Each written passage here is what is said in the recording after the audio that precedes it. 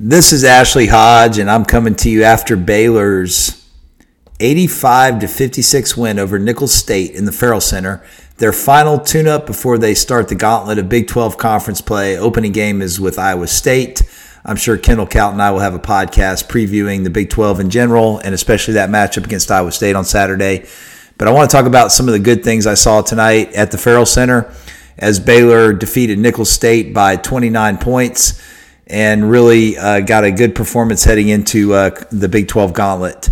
Let me just kind of go through the major guys that played, and I'll touch on some of the good things they did, and then also talk about some concerns, the good, bad, and the ugly of Baylor basketball tonight. So first of all, Keontae George. Let me start with him. He scored 21 points, leading scorer on the night.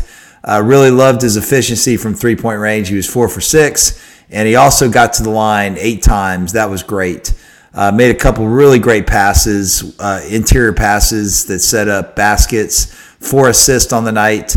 So those are the good things. And also had some good moments on defense. We'll talk about some of the warts here and on the other side of this. But for now, we'll just focus on the positive. 21 points, 4 for 6 from 3, 7 for 8 from the free throw line. You love to see that. The 4 assists. And he also did a pretty good job on the glass. He had 6 rebounds. So, once again, very active on the glass, and we need that from Keontae, and he delivered.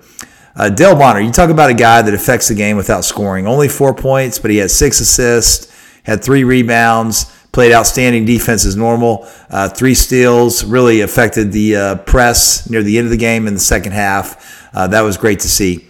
Adam Flagler, steadying influence on the team. Very efficient night for him, 20 points. He did take 17 shots total.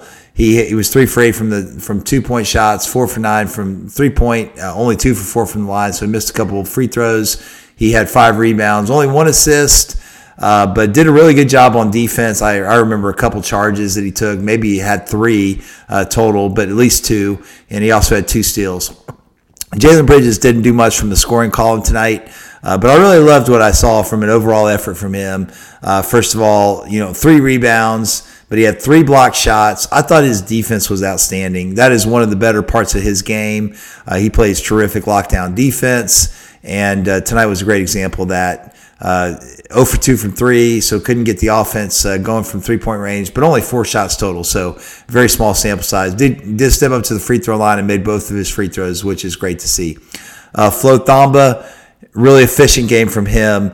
One of the things he does really well, only 4 rebounds, but he did have 1 for 1 from 2-point range, and I believe he went to the line, if I'm not mistaken, maybe 4 times and had a couple free throws taken away from him by lane violations each time. So he ends up only 2 for 2 from the free throw line. So I'm sure he was like, come on, man. Yeah, give me my points at the free throw line and don't commit a lane violation. Caleb Lohner had one of them. I can't remember who the other one was. But overall, there were some times where he was throwing some difficult passes to handle. He was able to secure the ball, did a really good job of just ball security in general, and just thought his overall game was strong, sets great picks as usual. One of the elite pick setters in college basketball. Langston Love coming off the bench.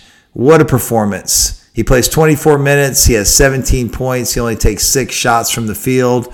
He's 3 for 3 from 2, 2 for 3 from the 3-point range, 5 for 6 from the free throw line.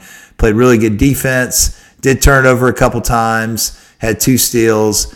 Tremendous productive night from Langston Love. Josh Ojawuna, he had 11 and 11, 11 points, 11 rebounds. Also had 3 blocked shots all in the second half, if I'm not mistaken. He has a really nice stroke. He was scoring around the rim, but he also had 3 for 4 from the free throw line.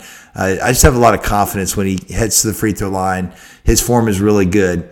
Caleb Lohner, not one of his better performances. He was kind of a mess from a turnover standpoint, 4 turnovers. He did have 7 rebounds. That's great to see.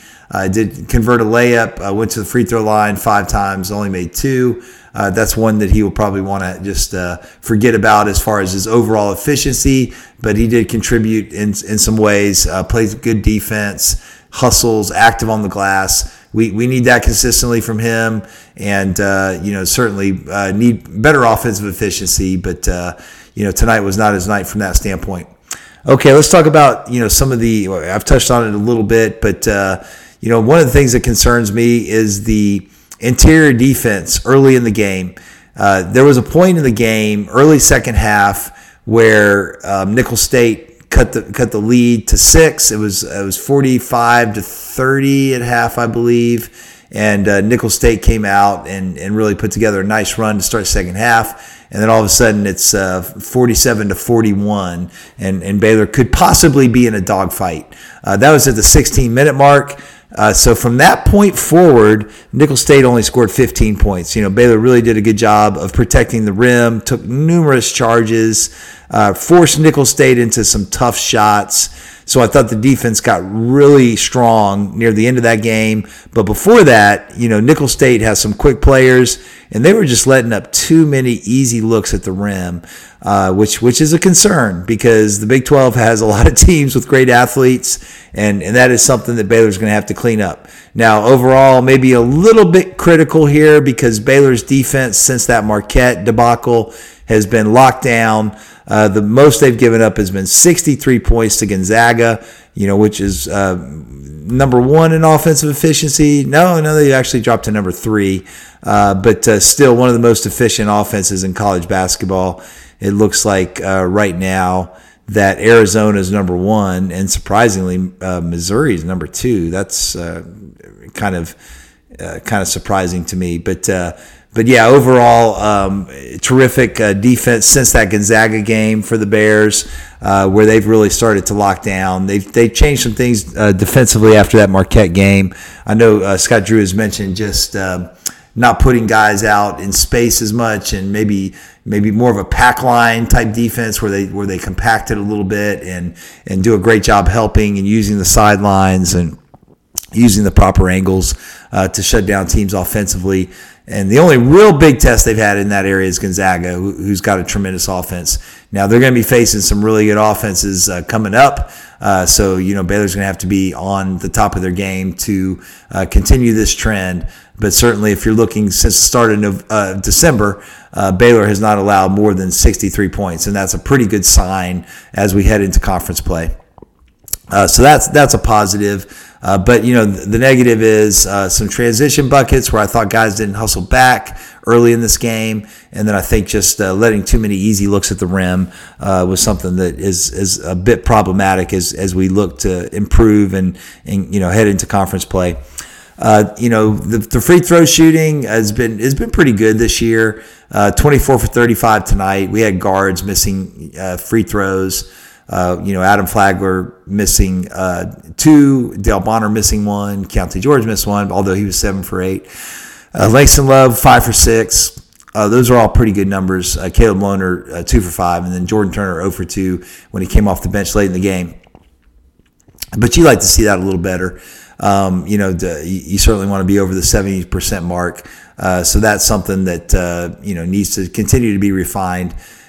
Offensive rebounding, again, tonight, 36%. 40% is kind of the standard that Baylor has set in the past. It was really strong going into the second half, but trailed off a little bit in the second half. I think there was 8 offensive rebounds, if I'm not mistaken, in the first half, and so only 5 after intermission.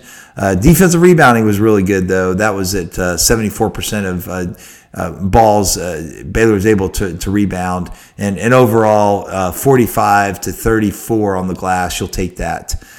Turnovers, that's something that Baylor needs to clean up.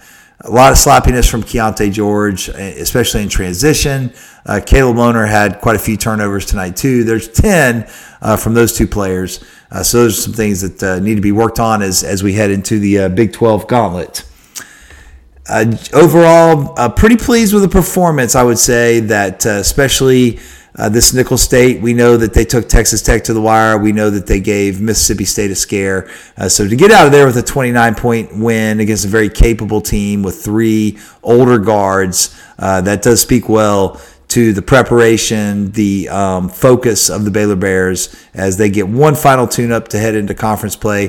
The Bears are 10-2 and a really good chance to get on a roll here. Their first 4 conference games at Iowa State, TCU at home, Kansas State at home. We need Baylor fans to show up in force for those and really cheer on the Bears especially that TCU midweek game. And then, of course, the return of Jerome Tang, the Saturday weekend game. It'd be nice to have full houses for both of those and raucous crowds that will give Baylor that extra emotional lift. LJ Cryer, I haven't mentioned his name, and it's because he didn't play. My understanding was that he was in concussion protocol, so he was unable to play tonight. Hopefully they'll get him back for the Iowa State game. That'll be a really key addition as we head to Ames for that first road game. Hopefully we play a lot better on the road than the last road game we had, true road game, of course, talking about the game at Marquette.